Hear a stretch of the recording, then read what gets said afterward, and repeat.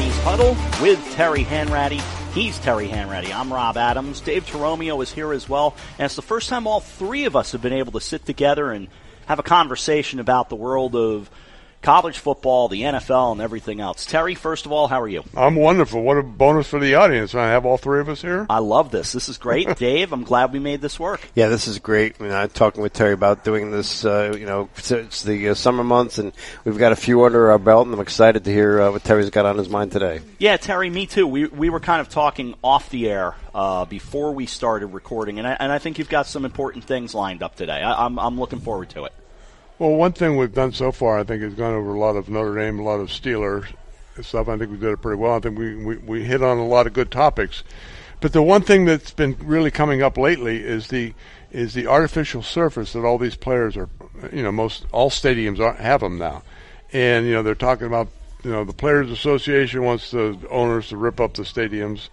So I started doing just a little background. Obviously, I have no medical background whatsoever. I've never done any tests on any surface, but I'm probably one of the few people that could really take you through the evolution, only because of my age, the evolution of the football field. And that's, I go back to, when I was in college, the two best football field playing surface back then was Notre Dame and Green Bay. What made them so good? What made them so good is that it was little play on it. Notre Dame had, back then we played 10 games, with 5 games at home. Right. So you played 5 games on that field, and you played a spring game. So that's 6 games.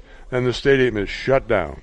And these grounds crew are out there picking out weeds. And it goes back to the point where people don't realize that they're watching TV now. When you had all grass field back then, there was a crown on the field. Right. Yep. So if you sat on one side of the field and looked at your opponent, you could barely see him because there was that crown there for the drainage. Sure. And a quarterback had to adjust. If you're throwing a 15-yard out, you better bring your ball down because that receiver is going to be running downhill there towards the end. So you got to bring it down and to hit him on the money. So, but those are the little things. But I talked to my then the evolution of going to Pittsburgh, and we played in Pitt Stadium. And what happened there is that it was before Three Rivers was built, one year before. And you had high schools played at Pitt Stadium, Pitt played at Pitt Stadium, Steelers played at Pitt Stadium, and by November it was a quagmire. Right. I mean, there was there was no drainage whatsoever because it was all mud, and it was really a miserable place to play.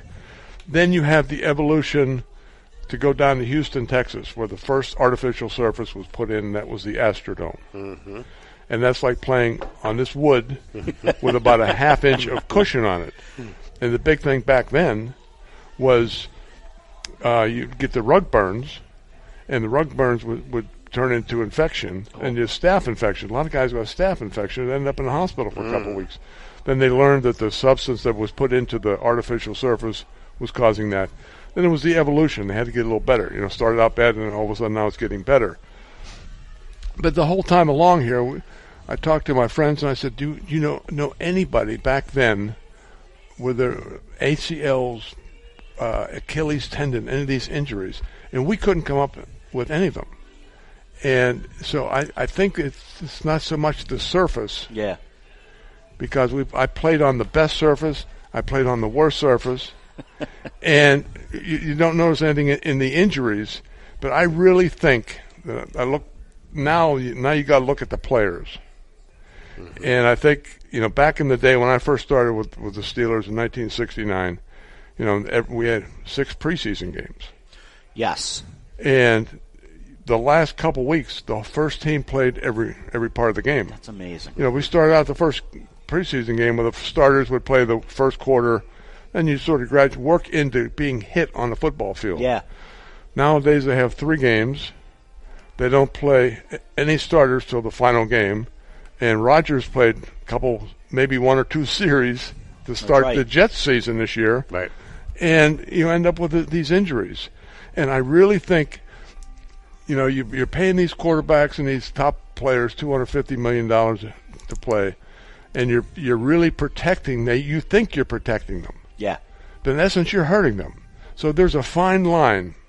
I don't think it's the artificial surface. I really don't, because I talked to doctors back then, And they said, when we went over, switching over, the doctors would tell me you had more ACLs with the natural surface because you had the grass that would grab your spikes. Mm-hmm.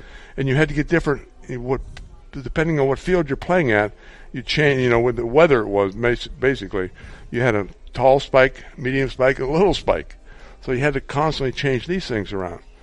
And he said, in the artificial surface, you get more dislocations and separations because you're hitting that hard surface and you're popping, there's no give on it. Right. So you're popping your shoulder out and breaking your shoulder bone or whatever, that's the type of thing.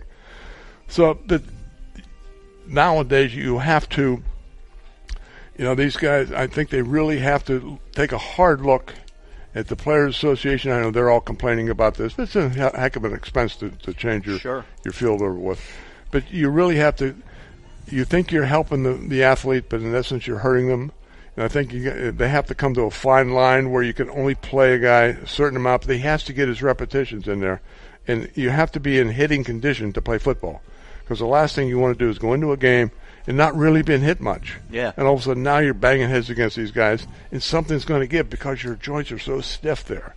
Yeah. It's just this rigidity. Yeah, it's so interesting to see the kinds of injuries we're having and the repetition of these injuries. And I was even saying to you off the air, and just in my coverage of high school football, the amount of cramping I'm seeing going on throughout the high schools lately, it just seems like it's a lot.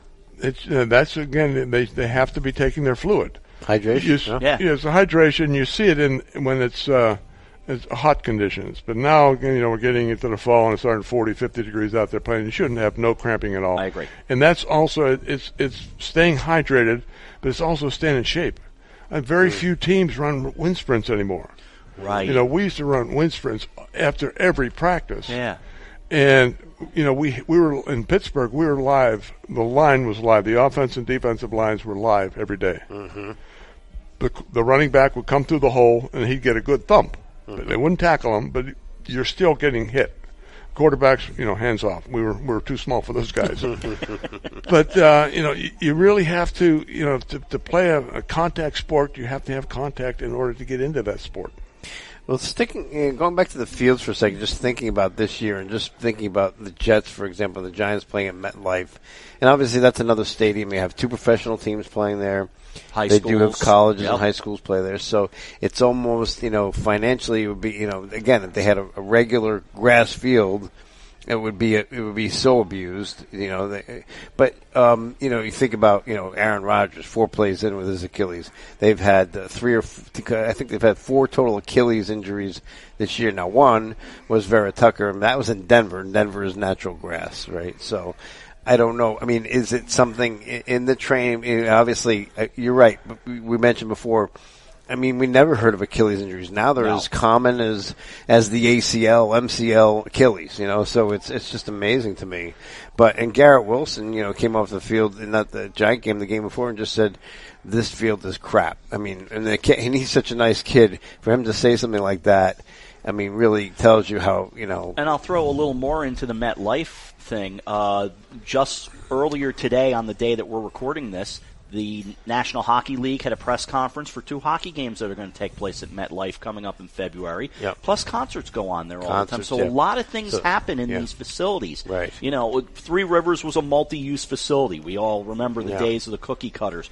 MetLife's kind of that way also. They're not playing baseball there, but, a lot of things going on in these places. Well, all these stadiums realize, again, it's the almighty dollar. Yes. Notre Dame has the same. They have concerts in the off season, so that it's regular. It's artificial surface, but now they have the concerts in. Once they put the artificial surface in, the concerts came right away. Yeah. Because you don't want to hurt that grass. You kill it in one concert. But no, it's something that's going to be talked about for a long time. And I thought we'd probably get on top of that right away because I've just had too many surveys with these friends that I have, and we just can't. I know we're old and we forget a lot of stuff, but we couldn't think of anybody with an Achilles. And if you look at the Achilles, Rodgers got tackled, and he got bent down, and that Achilles popped. Well, if he had contact before or sprinting or running, that would loosen that joint. and that thing would have more give.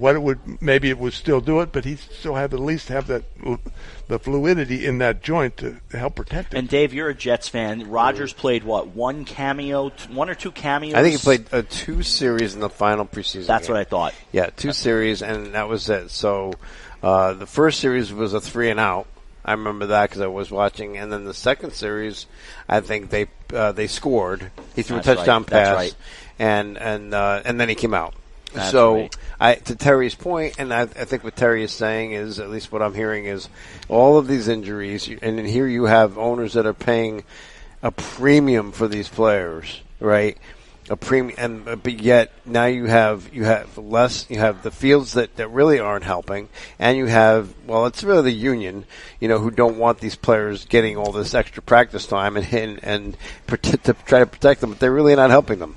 No, they're not at all. I mean, you really, there's a fine line, and I mean, both sides really got to sit down and talk this over because you got Rodgers, you're paying him all this money, but now he's not playing because he's injured. Yeah. Maybe you had played him a little more here and got that body used to maybe give him a couple thumps on the field. Yes, you're going to have some injuries in preseason, and everybody's going to point the finger and say he shouldn't have been playing. But in the long process, I think it's going to help everybody out. And I've seen many a player use a contract situation as an opportunity to get out of training camp, too. Yeah. Yeah, that's true. And we have seen preseason injuries, and you're right, Terry, it does happen. I mean, Chad Pennington 1 year against the Giants in a preseason game. Mark Sanchez got hurt in a preseason game. But I think to your point, I mean, again, I think you practiced that way for a reason, right? You went live. Going back to high school. There was a reason why you needed to do that physical training, if you will, to get your body prepared for the games. And there's an old saying that you play like you practice. Yeah. You do? So if you're right. just walking around the field and practice. In fact, it was funny because we went 20 years ago. My son Connor, who played at Notre Dame, lineman, he was 10 years old. And I took him into Latrobe, Pennsylvania, to watch the preseason practice. And all of a sudden, we're sitting there watching the practice, and he said, "Let's get out of here." I said, "Wait a minute! I just brought you back to training camp here. You want to watch the Steelers practice?" But it was so boring because nobody did anything. Nobody was running. Yep. They had 4 live drills where they had the linebacker and the running back. And they blitzed the linebacker, and the running back took 1 thump on the linebacker. Yeah. Next one, they each took 1 turn and left. Then they were over there eating popsicles. Probably would have been better to go across the street and try to see Arnold Palmer play. Exactly. And it was so.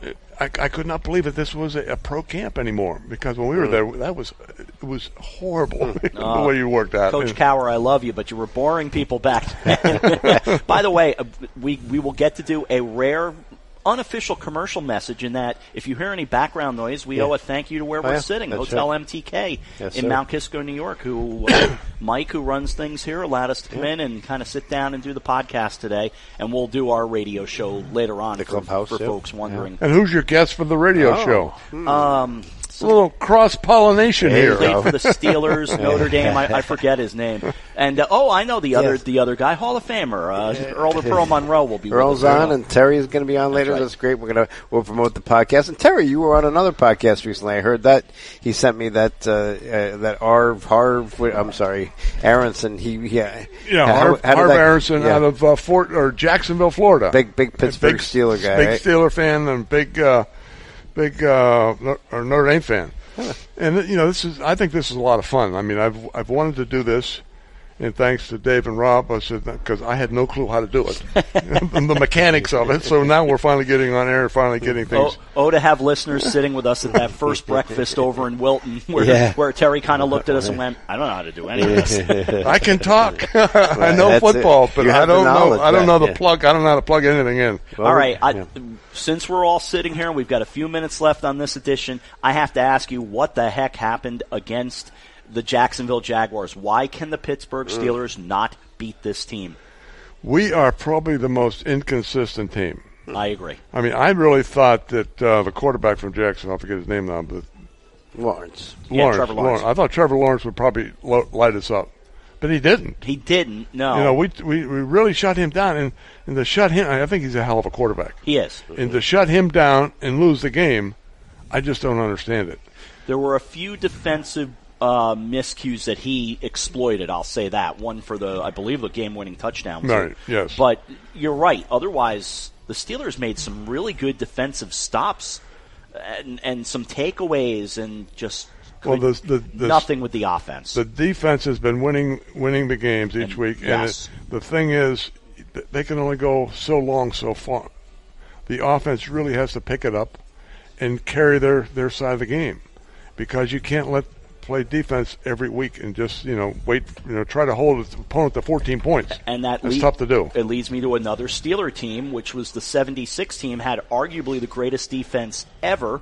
Mm-hmm. But the offense was, and let's face it, part of the reason was Terry wasn't on that team. I wasn't there. I was down in Tampa. See? So enjoying the fun and sun in Tampa, Florida. that was part of the problem. The Steelers' offense was really banged up that year, and the offense couldn't help the defense out. Mm-hmm. And you have to have the consistency. I mean, you're going to be in order to be successful, you got to be great on both sides. And one side picks up the other, but one side cannot carry the whole team for a full year.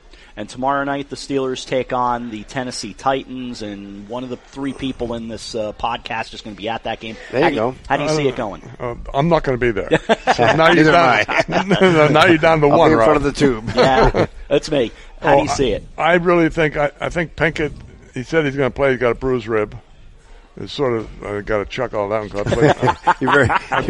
I played 1 year. I'm passionate about that. I had 2 broken ribs on my throwing side and never missed a game and never missed practice for 5 weeks, and we won 4-1. So then I broke my wrist. But then that's another story. But especially nowadays, they have these rib protectors. We never had them back then. That's right. And but I think he said he's going to play. Tomlin says he's sort of day to day, but if Pinkett said he's going to play, Pickett said he's going to play, he's going to play. I like it. And I don't see them losing again in there you go, folks. Their stadium. I like that. There's your prediction. I think. And then also switching gears. Lastly, Notre Dame coming out with a big blowout win of Pitt. 58-7, and Clemson is going to be. Clemson's also not having a great year. Dabo Swinney coming under fire, and I don't know if you saw the fan called in and gave him an earful about how much money he's making, and Dabo stood up for himself. I don't blame him. Dabo has been so great for Clemson. Yes. I don't see how anybody could really get on him. I think he's a wonderful coach. He's a wonderful human being. He's taking care of a lot of kids. Well, that's what he said to the guy. He said, look, and he let the guy talk for like 5 minutes, just beating him up about his salary. And he said, all right. And he said, 32 years, you never even were contending. We've got 2 national championships in 7 years. It's shame on you for telling me how much money I make. That has nothing to do, So winning spoils fans. Yeah. Oh, always does. You know what? That's exactly what he said. He may be making $6-7 million, but he brought in a lot more for the program. Yeah, 11. He makes 11, but 11, still, whatever. But if you look at what's Saban, these guys. Listen, it's what the market will bear, right? And you're right, and he's right, because that has nothing to do with the fact. Look, they've got 2 national championships. They're one of the premier programs in college football now. And at the end of the day, and also the Pitt coach, by the way, after that blowout, I was just about to ask that. He threw his team under the bus. He too. did. Yeah. He did. That tells you a lot about a coach right there. Yeah, it really does. And I thought Narduzzi's done a good job with that team, but his players were not happy with it. Pitt's a tough school to recruit to. Yeah, because you're about the 4th wheel there. Yeah, because the Steelers are number 1, the Penguins are number 2, and you got the baseball team. You might be tied with the Pirates. Yep. And so it's tough. But it's a good college town, right? It's a good. Well, it's an okay college town. It's one building straight up in the air. Well, yeah, cathedral learning, and you got a campus around it, And I was happy with Notre Dame last week because they were coming off a bye week. Yeah. And there's a couple ways you can go on that bye week. You can come off and be really flat, and really, than they were at the beginning of the game. Then they picked it up. They got a couple turnovers, and Katie barred the door from there. Yeah, it was not a great week for Pitt. I thought they'd play better than that, but they're not having a great year either, and that's to be factored in. But Notre Dame, much better on their part. Well, they beat the heck out of Louisville. Louisville beat the heck out of us, and we beat the heck out of Pitt. Yeah, it's hard to figure. Go figure. You're right. And so this Clemson game's a toss-up, basically, is what you're saying. I'll tell you what, they scared the hell out of me down there, so I'll take a 1-point win. Oh, okay.